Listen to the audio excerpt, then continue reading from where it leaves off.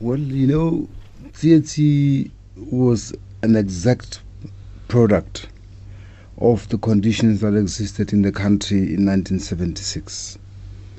He was a product of the experiences of learners and students throughout the country under the fiercest version and form of apartheid. Up until that time, black people had been resisting apartheid, had been resisting colonialism as such.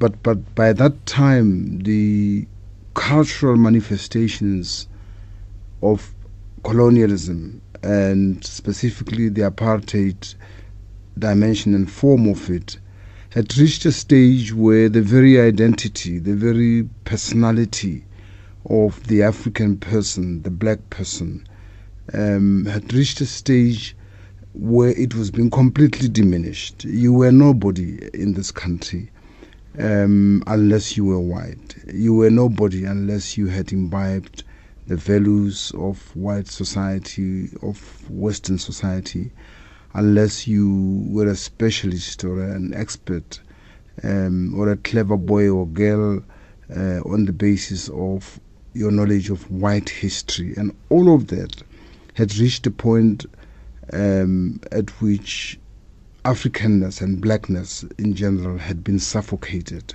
And Africans was just an indication of the extent of cultural and colonial oppression of black people. And it was that really brought to a head what black people felt, and particularly young people at the age of 13, 14, 15. And nobody can commoditize Tsietsi Mashinini.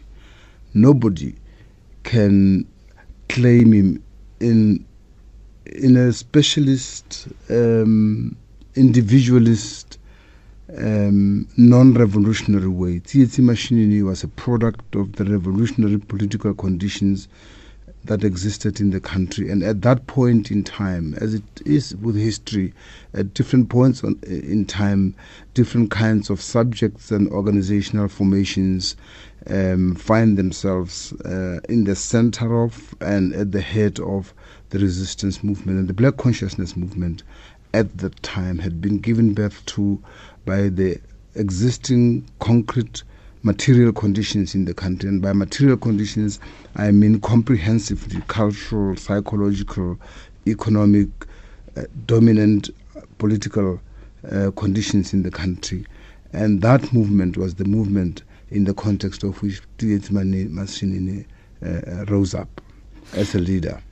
But he is the product of, we can learn very much from what people were saying at Muhammad Ali's memorial service the other day, when they said that we don't want to make him the property, the sole property of black people, but he is definitely the product of black people and black experience and history.